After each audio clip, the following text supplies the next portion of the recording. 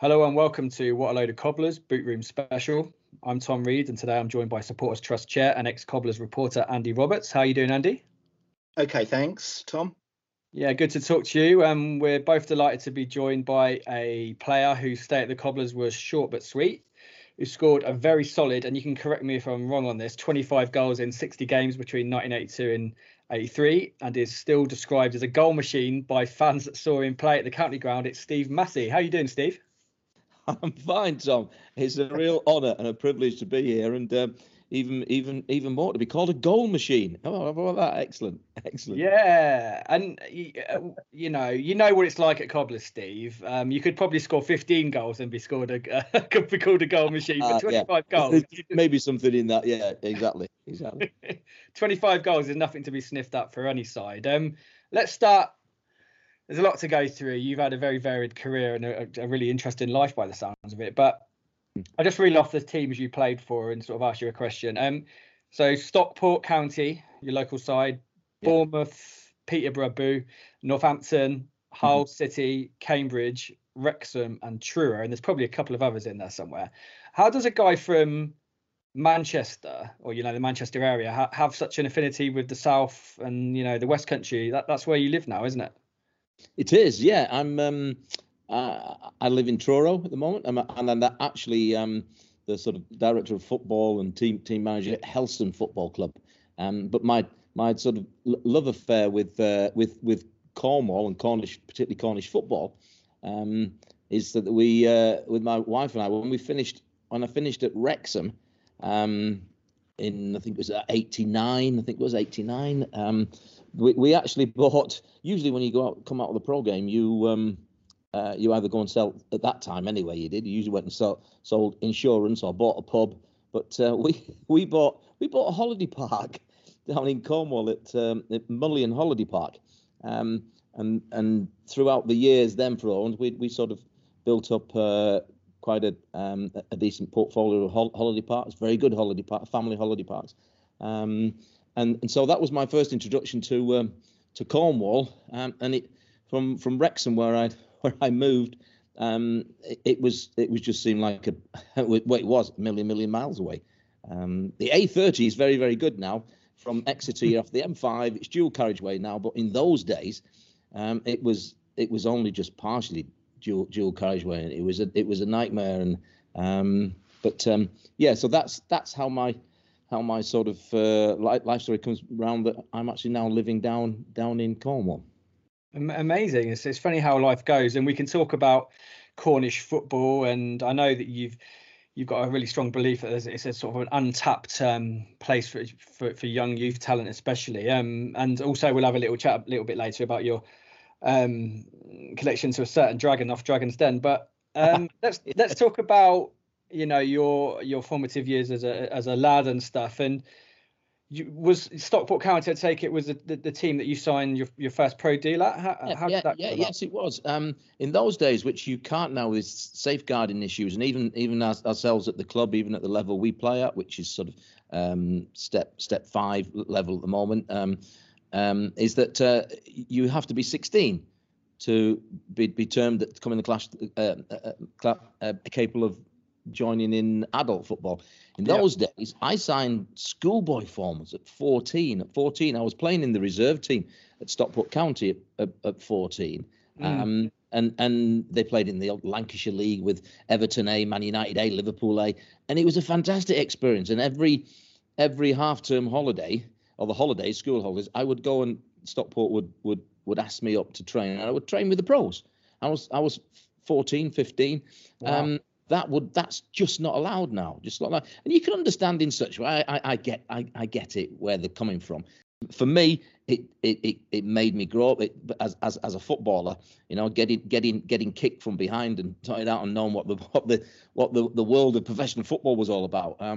It didn't half teach me a huge lesson, and very, very quickly. But then I'm proud to say as well that along with the Wrexham goal scoring stuff that we just talked about, was that I was the youngest player for a number of years to have made the debut for Stockport. I was 16 years and I think it was 10 months, and it wasn't until about I don't know, 2005, somewhere around there. Another young guy beat me by a month, and he come in, and there was 16 years 9 months. But and I happened to score on my debut as well, which sort of set me a little bit. You know, they call these expectations here. And I had three really sort of good seasons at Stockport before I moved on to Bournemouth then from Stockport. So yeah, I think that wasn't uncommon in those days. The school of hard knocks, as whatever you call it, for younger players. Exactly. Still pretty extreme for 15-year-olds to go up against some sort of adult players. But I guess it definitely molded you to life in certain lower leagues, I guess, and slightly higher. How did you go from Stockport to Bournemouth? Because like your life, it mirrors from north to south again, doesn't it? Yeah, it does. Yeah, that's a good point. Actually, yeah. I wasn't looking. I honestly thought at that time I'm 18 then, and I'd actually had the privilege of playing with George Best. If those guys or certainly of a certain age, remember that George Best came to play for Stockport for 3 league games. Wow. It was November, end of November to December time. He didn't train. He didn't play any away games. He just came for the home matches.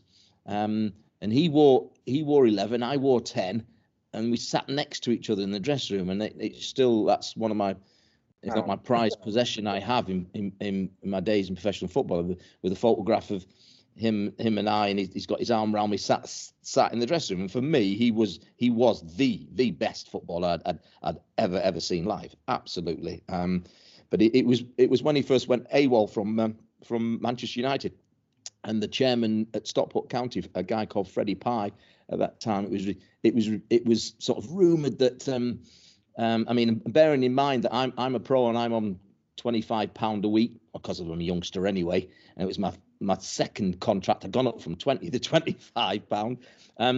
It was reported that George Best had come and paying £500 a game, and it was a magnificent experience, to play alongside George Best. And I didn't think I'd be moving anywhere, to be perfect. I thought Stockport, that was my mindset.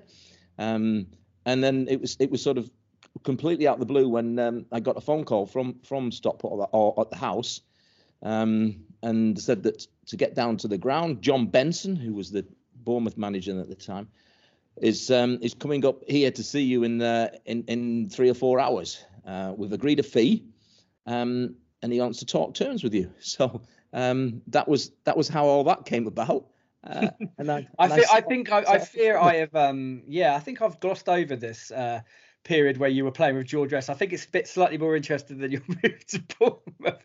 What was George like as a guy? I know I can imagine he would have been, a bit of a whirlwind in, and then he would probably been out after the game. But what was he? Was he sort of gracious with you? And yeah. Those are the questions I get asked all the time. Did he speak to you? And he'd say, of course he spoke to me. Yeah. In fact, it wasn't long after kickoff, and I remember picking up the ball just about in the centre circle, because and I turned away and I looked out to the wing, and George stood on the wing there, and I just played it just sort of in front of him to run onto, and he just stood there, and he looked at me and he just said, I can't even do the Irish accent, and he said, "To my feet, son, to my feet." So I just said, "Yes, sir, yes, sir." That was it. So and he was really, really quite shy. He was a real lovely guy. And I mean, we'd heard that, that, and you hear all the stuff that was around him, that it was his entourage around, and certainly that was in evidence when he came into the Stockport dressing room. And it's about 5 to 7 now. We've all been there since 6:15 time for the evening game. County used to play Friday night.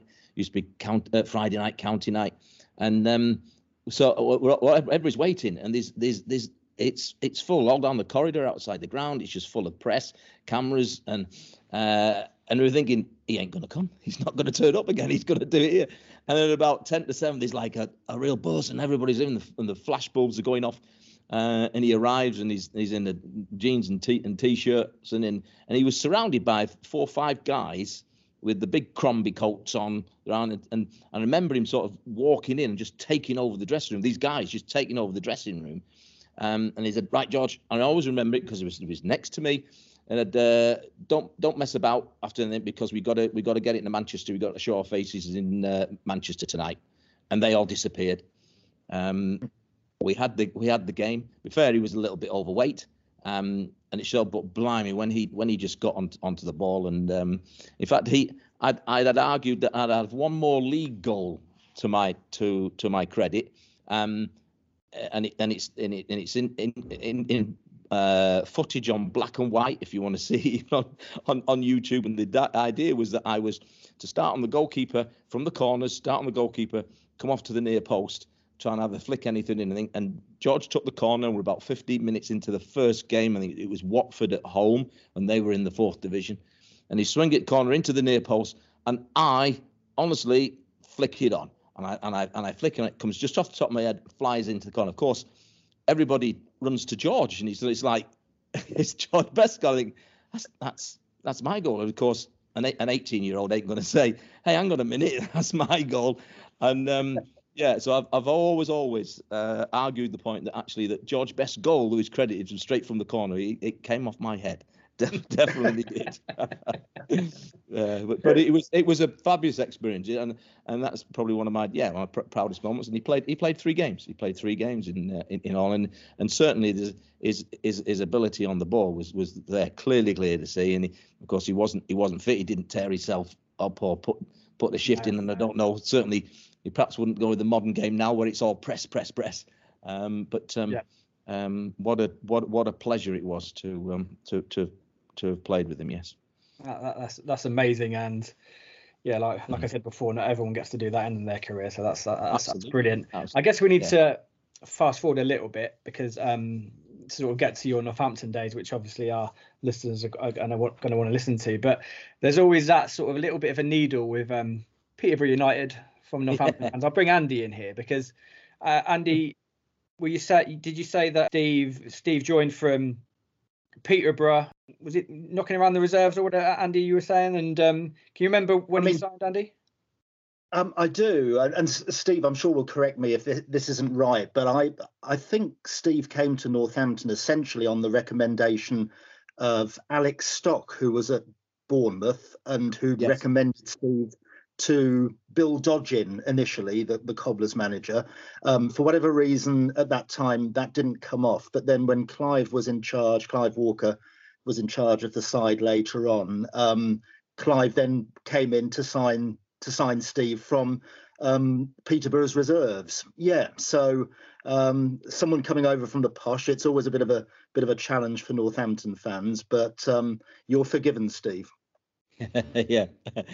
Well, I was demoted to playing the reserve side and train with the reserves, and was threatened by Peter Morris, as he was at the manager, that he wanted before it was about a few days before transfer deadline, and I'd been in and out the side over the last month with a I think it was a hamstring injury I had, but I played quite a few of the games, and we were nicely placed in that sort of for a promotion place, and as I say, it was 4 or 5 days for the transfer deadline, and I'm waiting for training. Peter Morris said, I want you to go down to Wimbledon, and if you can make it work, I'd like you to go down with we won't ask any fee. Dave Bassett was the manager then at the time, and I spent 2 days down there at Wimbledon, and I really didn't feel it was in a good way for Wimbledon. That's what was their strength. I just felt it was very, very cliquey. I didn't feel comfortable. The deal was half in contract and then half paid other ways. And I came back and I said to Peter, no, I'm not going. And he went absolutely ballistic because he had to move somebody off he wanted I think it was a midfield player. I'm trying to think of the name. He wanted somebody to come in, but he had to move somebody out for this guy to come in, and he just thought, and he said, you don't understand. If you don't understand, your life, and so he said this to me, your life's going to be hell now. You're going to train night morning, afternoon, and night. You're going to be playing with the reserve team. If I can play with the youth, you'll be playing with the youth. And he made it really difficult. And I just said, it's got to be right for me. I'm not going anywhere until so there was a stalemate for 2 or 3 days. And he sent me down to play for the reserves at Southend. And I arrived at Southend into the dressing room. And the secretary at Southend came in and he said, is there Steve Massey in here? So I said, yeah. He said, you've had a call from your club. You're not to play today. You're to meet Clive Walker as soon as you come back off the coat. Now, this is transfer deadline day. This is transfer deadline. He said, you're to meet Clive Walker at it was the motel on the, I can't think his name. It was the prominent motel that was on near Northampton. And on the way back, so I didn't play. I went all the way to Southend, didn't play. But I met Clive, and I just thought, God, he's a guy. And he was immediately. I just thought, he's a guy I can play for. He was a great man manager. He really was, and he was great. He was great for me. He was really great for me. And it's no coincidence at all that I had, when I look back over my career, the 7 clubs I had, and all the goals scored, and the success that we had. That for me personally, I would say that was my best time in my career, and that was purely down to Clive. He was a great man manager for me. So that's how my sort of transfer to Northampton came about. And I must admit, it was a case of thinking nobody liked to go to the county ground because of the open spaces and things, and the cricket ground and but it was it proved very successful for me. I loved it. I loved my time there. So you're one of the players that were signed out of Northampton. Had you actually seen the ground by that point? Because that was often a thing. They would sign players on like a service station or something. Got to see the county ground. That used to be a bit of a team talk, even a sort of a rally cry from the lads as well. Just before we're going out, they say, they won't fancy it. They don't even like it here. So we don't even like it here. So they're not going to like it here, with the pitch and things. But it was, it was a very, very. It was about 18 months I had in there, and enjoyed absolutely every minute of it. I really did. I don't know if you recall the debut game, but the record books say it was against Bournemouth, one of your. Yeah, I can't remember that. I remember. I don't know. It might have been 3-4 games into my career at Northampton Town, just after the deadline, and I think it was. I can't remember. But I scored. I knew. Then somebody said, Peter Morris is watching in and out tonight, and then that really stirred me up. And I couldn't see him, but I knew he was in the door. And I think I scored 2 goals. I scored 2 goals that night. And I remember just running away and just thought giving a bit of a fist pump towards the directors, but I couldn't see him. But I just thought, I know you're in there. There you go. Up yours. Yeah. Andy, I'll bring you back in here again for this one. In terms of, and obviously Steve will have his input. He was the one that played in the side, but in terms of the team, in the early 80s in Northampton, and did you think it was one of those sort of transitional periods a little bit where, the team was finding its feet? Who stood out for you a little bit alongside Steve in that team? Okay, well, as I say, for quite a number of years around that time, the club, to be fair, really struggled, and financially and what have you. And there weren't many years of success, if you like, apart from the odd cup run or the odd, good result in the league. But for me, as I say, formative years and all that, I was about, my early 20s. And there were some great, I thought that some good players, certainly I think in the side that Steve played with, there were some decent players in there and some great characters more than anything else that I'll always remember. Obviously Steve is at the forefront there, but players like John Buchanan, who was back at the club. I knew you were going to say him. He was a great guy. I had when I actually moved from Peterborough, I had about 3 months living with him and his young family at the time. Great character. Yeah, I mean, he was I don't know, Tom, but it's probably before your time, but obviously, he was a smallish player, but heart of a lion, fully committed to the tackle and had a great shot on him. And people just, fans just love watching him play, really. So that's one player from that particular era. Obviously, still around at the county at Sixfields these days, watching is Steve Phillips, who, good striker. Yeah, quite selfish in his way. I remember, he was a bit chippy at times, and would tell teammates if he thought they'd done something wrong or what have you. But he knew where the goal was as well. Yeah. Steve, you scored a few goals that season? Was it more of a team effort, or did you have a particular relationship with any players that fed you those goals? Yeah, I remember playing up front with Dave Sarrett, who's sadly no longer with us, isn't he? I only heard that a couple of years ago that he'd had some brain tumor, I think, or something, a stroke. But I really enjoyed playing, and ironically again, he came from Peterborough United as well. And we struck up quite a good relationship. The one game I remember in particular, Steve, was quite a surreal 7-1 home win over Bristol City. I was that's unbelievable. I was just going to mention that. I said, and we and Dave and I haven't, but I thought, okay, it only sounds like me sort of trying to a sad striker trying to add another goal to it. But I actually had 26 goals that season because Dave Sarrett took one off me at Bristol game, and he I think he was credited with 3, and I thought, no, I scored 2. Now I think I was only credited with 1, but we actually beat Bristol City 7. Yeah, it was a surreal day. I think Terry Cooper was still in charge. It was in charge then that day as well for Bristol City. But it was, if I remember rightly, sorry Andy, I think it was it a Sunday? I think it was played on a Sunday. Sunday afternoon. Yes. Yeah, and the side made a pretty, unremarkable start to the season. It was early season, and all of a sudden, 7 goals went in Bristol City, and they had John Shaw in goal. I seem to remember. Yes. Ball guy in goal, and he didn't know what hit him that afternoon, but it was just so out of the ordinary. And in fact, 2 days later, the Tuesday night game against Bury at home, the Cobblers lost 3-0. So that was typical us. Yes. You can't, can you really? But that was fantastic.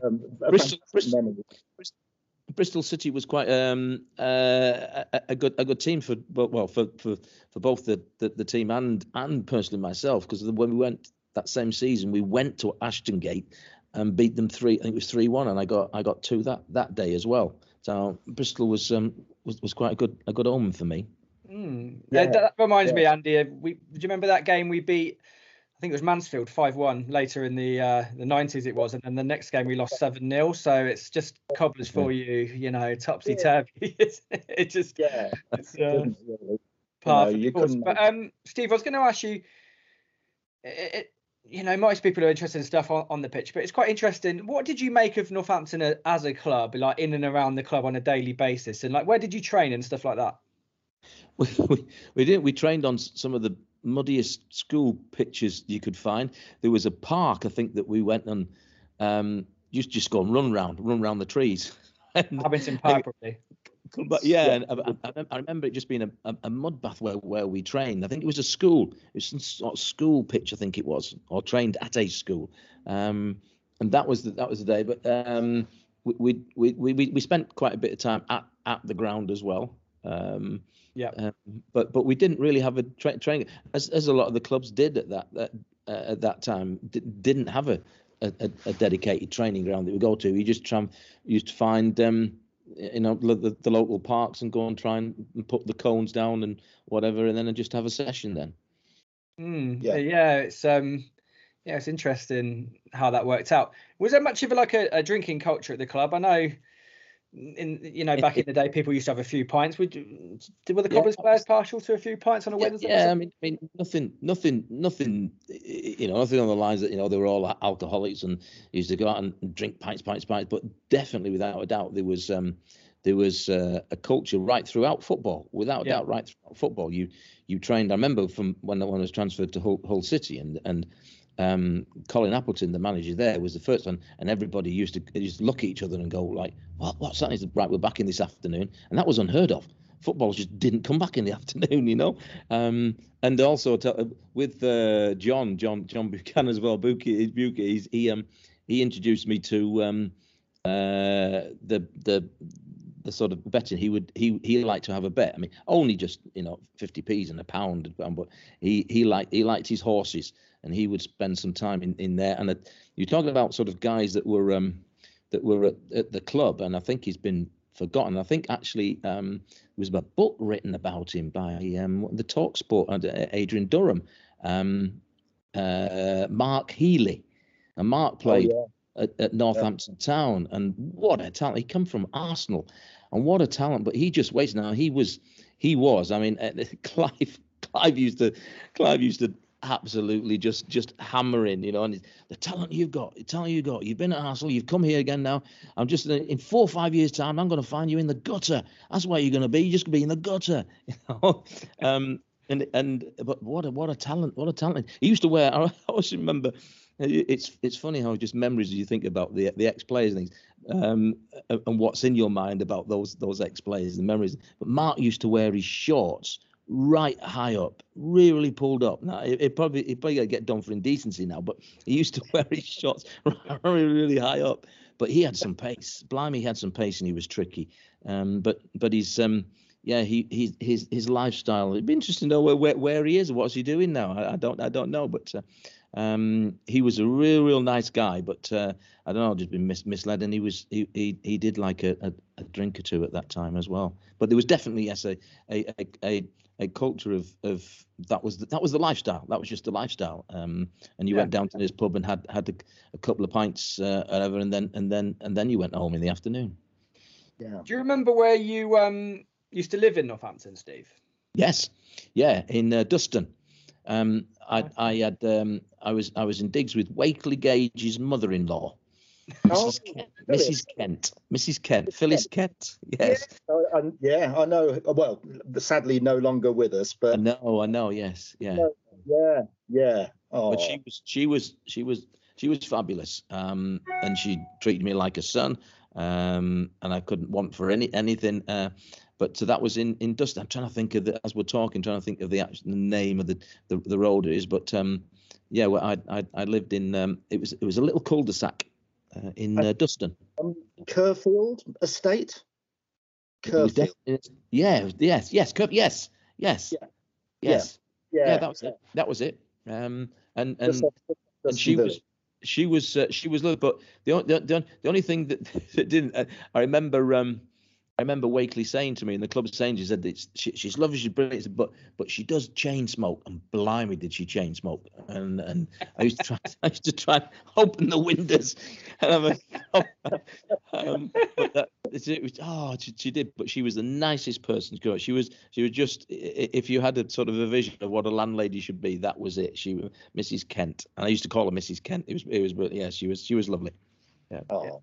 It must have been a nice, it's still a nice place now, but a nice, slightly quieter place. Manchester's pretty urban, isn't it? It's just maybe a different style, and just the whole thing clicked into place with you. The style of play, the gaffer and stuff. Let's get onto the gaffer, Clive Walker, because we were talking before, and myself and Andy were saying that perhaps a bit of an under-discussed figure at the football club, not for any particular reason, but just maybe. Just how it worked out. But Steve, you said that he was really good for you. Can you sort of explain why and maybe there's a couple of stories about him? Yeah. He would talk about chain smoking. I mean, Clive used to like a cigarette as well at the time. But where he was really good for myself. And you come to pick and you pick up little things as the managers that you've played under, and certainly my management now, when I'm involved here, the management now is a lot of it based with Clive, and he was a great man manager, and his motivation was really good. He would speak to the players individually on on a Friday we'd maybe finish the session, a little session, and we're back in the dressing room, and he'd just call us, and I can remember thinking he didn't have an office, but I think he used to put, I think maybe just a cupboard. I think it was a cupboard he used to pull me into and just say, "Master, I'll have a word with you." He said, "Need you tomorrow. Need you tomorrow. I want you to lead the boys looking for your goals again. If you spark and you're at it, we can win it. We can win it. You can drag us through." And I used to leave the ground thinking, yeah. And as you look back, he probably spoke to everybody that way on the Fridays he left. But he was great at the motivation, and I found him really, really good for me. But he used to have a fiery side to him. He really did, and he used to lose it. And it was one of those occasions where you think, whatever he was thinking in his mind, he certainly didn't think it over for a second or two. And that, I'm saying it. He just said it. It piled out. And I remember one of the funniest ones, and you were quite right about our side that season. And I think there was quite a lot of maybe what you would term, even probably arguably with myself, that we were perhaps journeymen, and they thought, we'll sign him. So we were all sort of a little bit of a mismatch of players coming in here from there and whatever. And we went up to York City, and we got hammered. I mean, the scoreline was, I think it was 5-2. It was 5-2. I'd done quite well because I think I got both goals that night. So as a striker, you're very, very selfish, and you're thinking, I've got my two, I've done my job. And we had a goalkeeper. I mean, Andy might be able to remember this one, and tell me, his Christian name was Mark, and he came on loan, and I think it was from Aston Villa. It was a goalkeeper. Sorry, Mark. Mark Kendall, I think it was. Kendall. Yeah. That's it. Yeah. Do you know what? I've been racking my brain because I'm thinking I'm going to tell this story, and I could. Mark Kendall. It was brilliant. And he was sort of, should we say, being kind of fitness wasn't one of the great aspects of his game, and he was a little bit porky, and he had a bit of a mare that game of Friday. I think it was either Wednesday night, or it might even been a Friday night. I think it was certainly on the floodlights at York City, and we come in at the end of the game, and Clive is ranting and raving, and he turns to Mark, who had let, or at least 2-3 of the goals were down to his individual faults, and he said to me, "What's wrong with you? You look at the size of you. This size of you. No wonder you can't dive about." And then he said, "You've got to get some fitness right in your game." And he said, and Mark stood up a little, and he just, "Oh, boss, it was the lights. I couldn't see the ball. I got the ball lights." And they said, and then Wakely was in front of me, and I couldn't. And he was making excuses, and Clive, "That's it. That's just what you do, don't you? You just make excuses all the time." And he flew at him. And he flew across the dressing room and grabbed him round the neck and pushed him on back onto the wall. And he said, "You won't even get any more games in this game if you're just looking for making an excuse." And he was just ranting. And Adam Sandy, you remember Adam Sandy? He was sat about two or three sort of places away from where Mark was sat. And he jumps and he said, Clive, leave it out, Clive, leave it out, Gaffer." And he's separating it, and he pushes on, and Clive sort of stands back and sort of gains a bit of composure and looks at Adam. And this is where he looks at Adam and he says, and you're the biggest. You can't say it. You can't say it in this podcast, can you? But you guess what he said? "You're the biggest and he of them all, of everyone in here. And do you know why? Do you know why you are?" And like he went silent. I said, "I'll tell you why you are. Because you can't even get it." Adam was sub at that. He was the sub. And he said, "You can't even get in this shit side." He just said, "I've never forgot." Yeah. You're the biggest Ozzer in here, because you can't even get in this side. How did that make you feel? That'd be quite funny. It was. I've seen some scenes in dressing rooms and things, but I always tell that tale, and I just loved him to bits. He was a great guy. And him and John Buchanan, too far. I remember, I can't remember what the game was, but again we'd lost on the Saturday, and he said, He storms in the dressing room and they said, "You think you lot have got a day off tomorrow? We're in tomorrow. I'm going to run you. You're going to run." And that was the sort of, the punishment at the time. At every club I went to, if you had a bad result, right, you think you got the day off? You're in tomorrow, and we'd just run. I mean, that was. You look back at it and I think, oh yeah, that was really helpful, wasn't it? That was, to put it right, we'd just go and run 12-minute laps and things. And I remember having him, and we came in on the Sunday. We'd done a bit of training, done a bit of lapping. And we're down and said, right, we're going to chat about that. What's wrong with that? And he started to blame John. You can't do this. Your passing's got to be better. And John said, no. And they ended up having literally a slanging match. And everyone was looking around at each other. And he's calling him, no, you're a effing done. And he's, no, you're an effing done. And that must have been backwards and forwards about 4 or 5 times. And perhaps it was one of those occasions where it actually doesn't sound as funny as it is when you were actually there at the time, and they're just arguing back at each other. And again, the players had to come in and say, "Look, this is no good for anybody." But for sort of fiery sort of dressing room bust-ups and things, and the majority of them were at Northampton. Really were. I think that's sometimes par for the course when you've got a lot of characters in the dressing room and stuff. Obviously, Clive, Andy, I think he played for the Cobblers back in the 60s as well. Is that right? I think he did. I'm not absolutely sure. I think that, I wouldn't like to call it Tom. I think he did. Honest, yeah. I think. Well, anyway, he's obviously got a very big affinity to the football club, and it went all the way through to Graham Carr's era, didn't it, Andy? Yeah. Did, and Graham Carr obviously knew of him, so yeah, there's every chance he will have played. Yeah, definitely. Yeah, but yeah, it's just interesting talking about these guys that you see and perhaps aren't discussed quite as much. Yeah. Yeah, Andy, let's ask Steve. There were a couple of games. Sorry, just very quickly. I think in the season against Wimbledon, and I think both of them. Come on.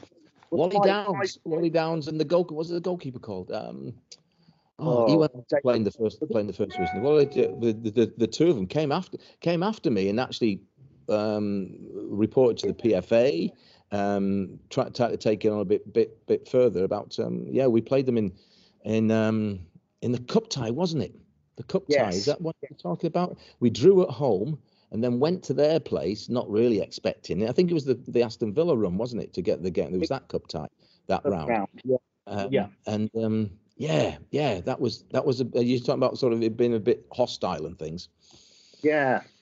I mean, they were known as the Crazy Gang, obviously, but they were still pretty much in their infancy at that time, weren't they? And yes. It was lively, both of those matches. We went to we went up there without any expectation really for the replay, and we beat them 2-0. I think it was 2-0 we beat them, and they kicked off in the tunnel in the dressing room, and we were really actually, it was probably one of the only time you think, oh, I'm not liking this environment, and we were advised to get on the coach and go straight away, and we did. We just got on the coach, changed, bang, and went out. It was they didn't like it at all. Yeah, and then we played. I think it was Millwall. We went to not Millwall. Gillingham, was it? Gillingham in the right. Gillingham, and that was probably one of, if not my finest goal I scored at Steve, that still lives in the memory, and you mentioned Steve Massey to me, and it's that goal that immediately comes to the fore just because of the quality of it and obviously the timing of it as much as anything. Fantastic goal and the tie. And it was because the draw had been done and we knew that we beat Gillingham. We're at home against Aston Villa. There was no bigger incentive. So I think it was sort of late on in the game, and I remember what my idol at that time was always Kenny Dalglish, and I'd like to try and sort of, I won't say I based my game on him, but he was my idol, and I'd like to try and think that I was along in that mould of the way he played. And I remember back to goal in the box, and I think that to go down to my right and turn back on my left, and then curled it in from the edge of the box, and it was just even that I'm getting goosebumps now just talking about it. Yeah. As you say, because it was Villa in the third round, and it was a good crowd that night in the hotel end, and it was a real ding dong cup tie, and to win it like that, with that, and it was a quality goal. It was a fantastic goal. just brilliant. Yeah. We'll No, dig that goal, Steve. We'll dig that goal out. We'll put that on our social media. I'm sure it's on. Well, there's an interview more or less straight after that. I don't know whether it was Radio Northampton or whatever. And there's an interview not more than 5 minutes after that, and I heard it a day or two later, and it was really embarrassing because I am just, as you can imagine, I'm on a high. I'm as high as a kite, and my voice is out there, and there's just so much excitement and I'm passionate about it, and it did make me giggle, make me laugh when I was hearing myself back. But I guess that's in the history somewhere, the archive somewhere. Yeah. Definitely. Let's move on to the Villa game. It's still talked about in Northampton. It's still talked about, elsewhere for that brilliant Mark Waters goal, which we'll get onto. But Andy, you were at the game. You can perhaps tell us a little bit about the build-up. There's obviously a big build-up. I believe that they did a little ticket promotion to get the gate up, so you had to get a coupon from another game, Andy, to get access to the Villa game. Is that right?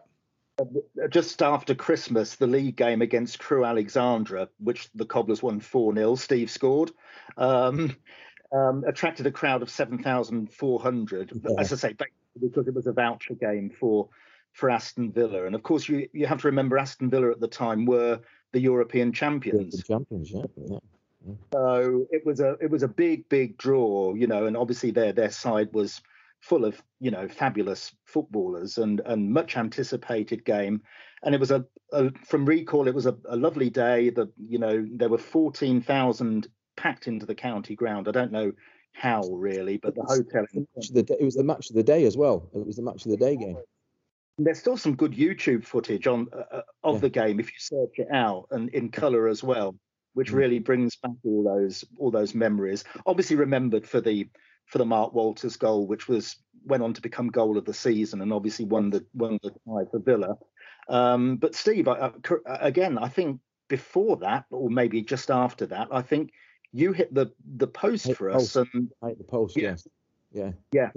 That was, and I actually met Alan Evans just not so long ago, and he was actually down in Cornwall in Truro on a book signing launch that he's done with him and Brian Little, and they were both down, and I actually went across, had a photograph taken with him, and I said to him, last time I met you, I said, I just robbed the ball off you on the goal line at Northampton Town in the FA Cup third round, and I said actually, really what I should have done, I think it was either Dave Sarah or Pete Denyer, I think was maybe I should have just pulled it back to him. I should have just pulled it back, and he's got a tap in. But I tried to be the big hero. I gave the goalkeeper the eyes, and I tried to beat him at the near post, and I did, but it hit the post and come back out. And within 45 seconds, probably under a minute, they'd gone down the bottom end, and Mark Walters had done that wonder goal, turned A.D. Burrows inside out, and I say, as you quite rightly say, it ended up goal of the season, wasn't it? Goal of the season. Yes. Yeah, but I do remember. I mean, the Cobblers gave such a good account of themselves in that game. It was no disgrace that result, and gave Villa a good run for their money, didn't? Absolutely, Alan, when they talked about that game itself, he brought up. He said, I remember that game well. He said, "Cool, you weren't half unlucky." He said, I remember you at the post. I said, yeah, that was me at the post. And he said, yeah, we really had to hang on. He said, you give us a game, and it was again one of the great memories that of my career, certainly right out there with my Northampton times. I'm just watching the video now on YouTube as you're speaking, and just very sort of evocative of the time. Even the Cobblers were in their white shirts with the claret trim. The old main stand was still there at the county ground at that point. The Sky on Cop was full with the Villa hordes. Obviously, the Hotel End packed as well. I think Mark Healy played alongside you. He did. Mentioned Mark Healy. A proper cup tie. Like very evocative and settled by that moment of magic by Mark Walters, who, just a very sort of a rake of a lad, really, but just showed that pure quality he had to have that turn. Yes. What number did you play in that game, Steve? So I can pick you out. Were you number 10? No. I used to wear 10. Yes. Yeah, I'm just watching you now. putting yourself about a bit. You're not tracking back enough, Steve. You get back there. You can do some defending. We used to have the shortest of shorts. It was nowadays the lads, well, the shorts are covered all the way down to the knees. But in those days, you used to come in and try and get the shortest shorts. They were very short. Were you shocked at how good Walters were? Was there much discussion at like sort of in the dressing room? This guy looks a bit good. No, to be perfectly honest, there wasn't, and you might think, oh, did we plan for this? Did we plan for that? It was just a great occasion for us, and I think Clive realised that the fact, that these opportunities don't come along that often, particularly the level that we were playing at, and just to go out and make a day of it, just try and go and enjoy yourself as much as possible. And certainly I felt, and probably the rest of the guys, that it was because the cameras were there as well. It was match of the day. That there was a good opportunity. It was a good stage to actually go and display just how good you were, and just soak up the whole the atmosphere. We didn't think for a minute, because as you said, they were the European champions, and they had some fabulous players there. But it was just to see how close we could run them, and I thought it was an absolute typical FA Cup tie with the sort of Davids and Goliaths, and I thought we gave a great account of ourselves. And I thought I did okay. I thought I did okay myself. I absolutely relished it, enjoyed it. I loved that type of atmosphere in the bigger games. Bigger games for me were the better. And I fondly remember that game. That's some really good memories, and we'll put a link to the game on from YouTube. There's full highlights, 11 minutes worth. So it's a really good memory. I think we don't need to wrap up just yet, but we do need to sort of move it along a little bit, because we could be speaking for hours about these great memories as we always can. But obviously, from a high point, the Villa game, and you obviously had a really good season. How did you go from having that really good season, 25, 26 goals, we'll give you that extra one, and 27 from George Best? Yeah. How did you go from that brilliant season to leaving Northampton, Steve? Yeah, it was because of the goals I'd scored. I knew there was some interest, and I had one or two calls and that Swindon Town wanted. I went to speak to Swindon. I knew that Hull were interested, and it was just played out a little bit. I felt a little bit played. Well, not a little played. I was well played by the club and the chairman at the time, who made no attempt, absolutely no attempt. They wanted to cash in on a transfer fee for me, but publicly was stating, oh, he doesn't want to sign. We've offered him that. They I can tell you now, they didn't. And I even I said, Clive, you're not going to. What's the options here? You're saying like, oh, Swindon and Swindon had put a bid in, Hull had put a bid in. What about yourselves? And Clive said to me, he was straight up to me. He said, look, they want to make some money out of you. But it was made in the press that, oh, Massey's turning his back on, he wants to go. I might have done that, as I did. I might well have done that, but there was certainly no offer from Northampton. And to be perfectly honest, I was enjoying myself so much in there, and I just thought this is the plan. If it had been right, if the offer had been right, and then because I came from Peterborough, I took a cut, but I just thought I'm gonna sort of reinvent myself here now. That was my thoughts behind the move as well. I thought I can play for this guy. So that's the reason why and then I spoke with both Swindon and Hull, and I thought, well, there's nothing coming from Northampton. They want me to go, and it actually went to, as they used to do in those days as well. It was you had to go and then negotiate your transfer, and we went to, I think it was I don't know whether it was London. We went. I think it might have been Coventry City Football Ground where we met with the FA, and they decided. Northampton put a case, Hull City put a case, and they decided on the fee then from there, and I joined Hull City. Yeah, it's often the way. I've spoken to quite a few ex-players, and sometimes a transfer is played out a certain way in the press, and Andy might have experience with this. But when you sort of dig below the surface. Sometimes the player doesn't actually want to leave. Sometimes the transfer is, more complicated than you expect. Yeah. And it's just the way it works out. Andy, were you disappointed when Steve left? Obviously. Yeah, well, definitely. Not just saying it because we're on the air. Sort of this evening. Steve was one of my favourite Cobblers players. Still up there with favourite players over the years, and obviously scored a lot of goals for the club. Was sort of like a bit of a talisman for the club, really. And wanted him to stay, but like nowadays, you have to be realistic in that the players want to, look to better themselves and experience new things. And so it was tinged with a bit of realism, really. And that was the way it was. But a big shame, really. Yeah. I remember the reporter was, you just remember now, but trying to think of his name, Brian Barron.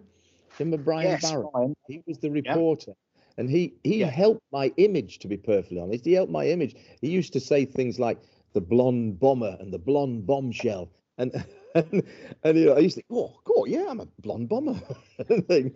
And so that was, you talk about, and I did things that at Northampton Town that really hadn't done since my very early days of when I was at Stockport. As sort of, these young kids burst onto the block. Who is he? And I remember I opened a couple of shops and I remember famously there was a 24-hour darts marathon that was being sponsored by the Echo, I think it was, and they'd asked me to throw the first dart to start it off.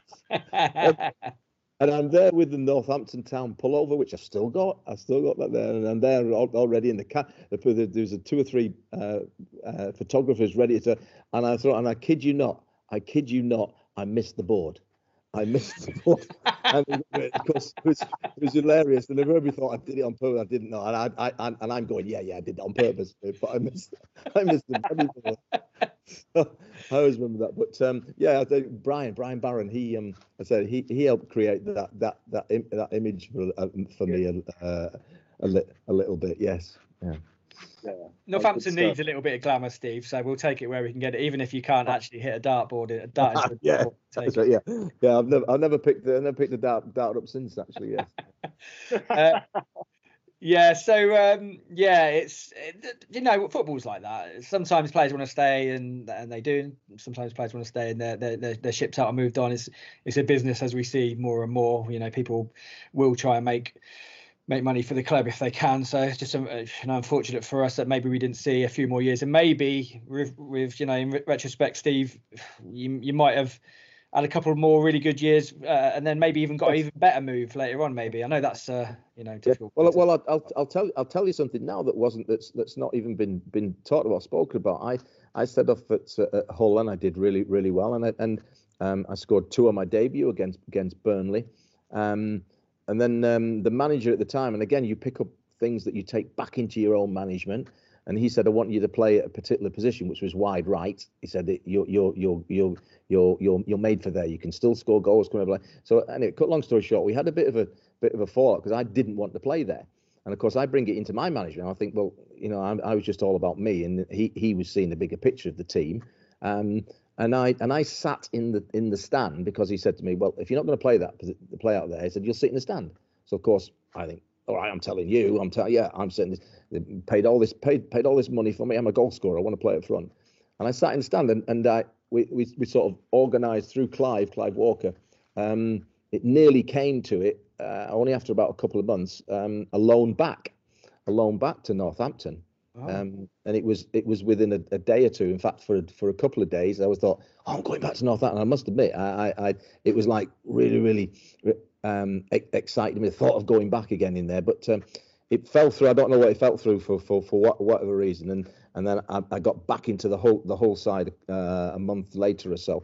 And then I think I played 38, 39 the games in that season, and the following season. Just as many in the promotion side that we got promoted to the old, which is was this Division 2, the Championship now. with Hull, but I nearly came back. It just couldn't, for some reason, technically, I couldn't. We couldn't get the loans through. Oh, that's a shame, I guess. Yeah, but your career panned out the way it did, and we could talk to you all day, and I think we hopefully have a follow up, because what we'll do is we'll put out, we're speaking to you, and any questions that people want to ask you, and maybe get some of the fans of your other clubs as well. And if you're happy to do that, Steve, we'll have a little follow up. Absolutely, I love that, and you know, there are many people, and it's really nice that either follow me on Twitter or keep in touch with, and it's really nice. And I haven't even been back to the new ground, and I keep threatening to go, and I've had so many invitations and things, and I have to do it. I will have to, and I will make a thing to say that I will be it before the end of the season. I'd like to come out and get the opportunity to come up to actually come up and just to see the ground, the new ground and things. Fantastic! It's a very special time and period in my career. And Northampton Town will always be in my heart, and arguably I can say it was probably one of the happiest period in my career. That's really nice to hear. Before we let you go, I just want to talk about a couple of things. You obviously had a very varied career, and I was just reading about your time at Wrexham, and you can correct me if I'm wrong, the all-time European goal scorer for Wrexham. You scored against Real Zaragoza. What a story. Yeah.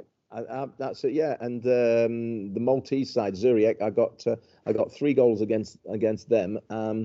One against Zaragoza, which brought us back into the game at 1-1 in a fabulous evening at Wrexham against the mighty Real Zaragoza. We drew 0-0 over there in the first leg, and came back to Wrexham. There was about 20,000 Welsh fans in the ground, and it was a fabulous night. And we drew 2-2, but went out on away goal rules. But I added another goal to the tally, and it wasn't until after the game, and again that was covered on I think it was the ITV, the highlights, and then it wasn't until the report. I think it was even might be Martin Tyler. In fact, actually the commentary, I think he's Martin Tyler, and I think he told me that you've just become the record goal scorer for Wrexham in Europe, and to this day. I still am, and that gives me immense pride, because there's some of the top names and players that played in the first division, the Premier League, that actually never go to experience the European football. And it was during that period where the English clubs were banned with the Heysel disaster, but because the Wrexham played in the Welsh Cup, and then the Welsh and the Scottish sides were still allowed to play in Europe. And it was a magnificent experience, and will live long in my memory.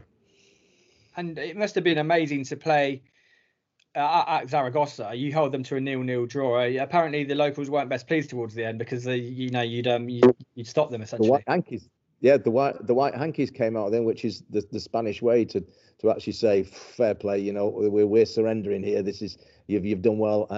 And I think there was. I don't know, 30 odd thousand, but there was, I think there was, the official count was, I think, about 180 Wrexham fans, including my brother. My brother went on the coach trip. He never slept for 2 nights. They went there and back, and there's a coach trip across to Zaragoza with the Wrexham fans. It was fabulous. It was just, we were little old Wrexham. We went out a couple of days before. We had more watching our training ground. We trained on their training ground, and there was about 3,000 people came to watch us for training, and we had the police cavalcade to the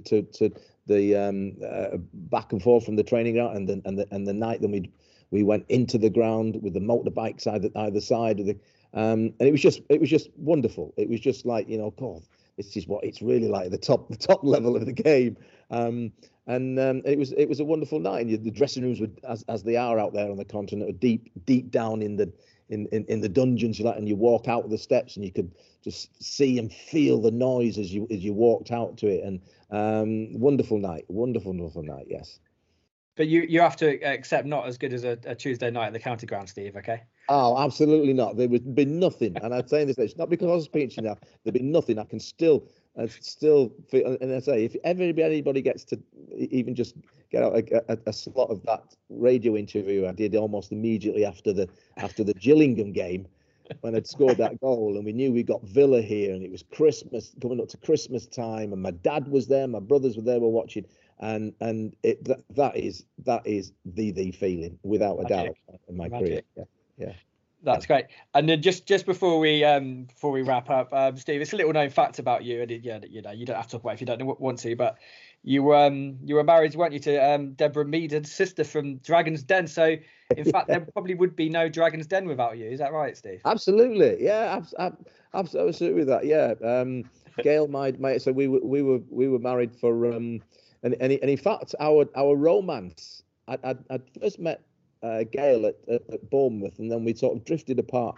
And our romance, it would always fond memories, because our romance was rekindled. And in fact, I proposed to her when I was at Northampton Town at Mrs. Kent's house, and is Gail, and we were married for nearly 30 years. Got two boys, Ben and Elliot. And Deborah was very, very much part of the family. Very much, she spent a lot of time with us. Both my boys, they're Auntie Debbie, she followed us with the caravan park. Actually, we moved up into Devon when we bought our first holiday park in Devon, and then we went to buy 3-4 others. But Deborah came down to run the Cornish sort of arm of it, and that's how she came into the holiday park industry. And she was very, very good at it, and very good at networking. She's got a very, very sharp brain, as you can see. But I must admit that there are lots of occasions that Deborah will refer back to Gail when she did the Strictly come down to when she was on there. Gail had to go with it. I had to follow her continuously, say, no, that's the address, no, that's all right. And they are very, very close. She's only 18 months apart. They are very, very close, and we've still got on very, very well now. But yeah, that was it's often thought, yeah, I spent some time with the dragon, and she's lovely. She's lovely. Yeah. What a story. Excellent. Now we need to wrap up, but just before we do wrap up, I keep saying this, but I do want to mention your role or your involvement in Cornish football. And we were talking beforehand, and you were saying that there's a hell of a lot of talent down there, isn't in Cornwall, and maybe something that Northampton Town could tap into. Absolutely. There's when I came into Cornwall, there was clearly an apathy, really, is that just the location. The location has been a drawback to so much talented youngsters down there, because they have to drive even to play at a level. Some of these boys that are in, and even playing in my first team, if they were in around Northampton area, Manchester, the London, the Bristol areas, the only level that they can play at was the step 6, and that's the ceiling. They can't go anywhere unless you're prepared to drive another further 2 hours out of the county to get to the next level from there. But if these boys were out in say Northampton area, the Manchester area, they would be playing in a lot higher standard, and some of these would even have a chance. They really, really would. But they sort of, it's like I was related to make the analogy that if you just played against the same squash player all the time who's winning, you'd never get any better. You would never get any better. Yeah. And that's the same. They reach a scene, and so many boys, 18, 19, and 20, they're really good, and then they've got nowhere to go because the standard that they play at. And I'd like to think I've tried to champion the boys, and in fact, at the time I've spent now at my club at Helston, and we've got a fantastic youth set up. We actually reached the first round of the FA Youth Cup, which for our level a step 6 side has never ever done before. We reached the first round proper. We won 4 games on that run to that, and then we met Forest Green Rovers, who had a super team. But it was a fantastic experience for them. We played them at their place, and it was a great experience for the lads. And we've had one of our boys go on to represent England under 18s, the schoolboy England 18s. He had 4 caps. He received, and he's in my first team now. He played at Saturday for my first team. He's and what is he now? 19, 20 now. Joshy Story. And he's just one of many, many talented footballers. If they get the opportunity, could really have a chance in the game. And it's only because the location and unfortunately the small-mindedness of a lot of the people who think, oh, it's only Cornwall, there can't be anything down there, nothing. And it's held so many talented youngsters back. And I really do feel passionately about trying to push those up, purely because as well, I've never forgotten that it was only because of the bravery or the courage of the manager at the time, which was a guy called Jimmy Meadows, who said, I'm going to give this 16-year-old boy a chance. And he gave me my debut. I had some talent, of course, because I wouldn't have been there apprentice at the football club, but it wasn't like a super talent like a Wayne Rooney or something. He said, oh, you must play at 16, you must play. But a lot of these people, how many times did you hear people say about these young? Oh, he lacks a bit of experience, maybe we'll get. Well, no, I honestly feel, it happened to me, and I was Everton. We're talking now purely because I was given an opportunity. Yeah. At 16, by a manager, by a guy who had the courage to say, I'm going to play this boy. Yeah. It's yes, of course, there's all sorts of different doors open along the way in them, but he set me off. And I am always grateful for that. And if I can try and help any of the boys and push them on, I will do that. And believe me, Cornwall is untapped with talent, with rough diamonds who just need a little polish. They're really. That sounds, pretty straightforward to me, and we're happy to put you in touch with the football club. A little satellite academy down in Cornwall sounds nice. We could go down there for a little visit as well. That sounds great. A little trip down on the seaside. You're only about 10 minutes from a coastline down there. Yeah, bring your surfboard. Yeah. Perfect. But listen, we better wrap up now. We've been talking for quite a while, but as I said, we'll hopefully do a follow-up. We'll put it out on social media for you. If there's any questions, there'll be probably a few Cobblers fans and hopefully fans of other clubs that you've played for that will want to ask you stuff or reminisce or whatever. So we'll talk again, definitely. Thanks for joining me, Andy. Thanks again, Steve, and we'll all speak again soon. Thanks a lot. Thank you. I'm absolutely thrilled and honoured, seriously honoured that you've asked me on. I fully enjoyed it.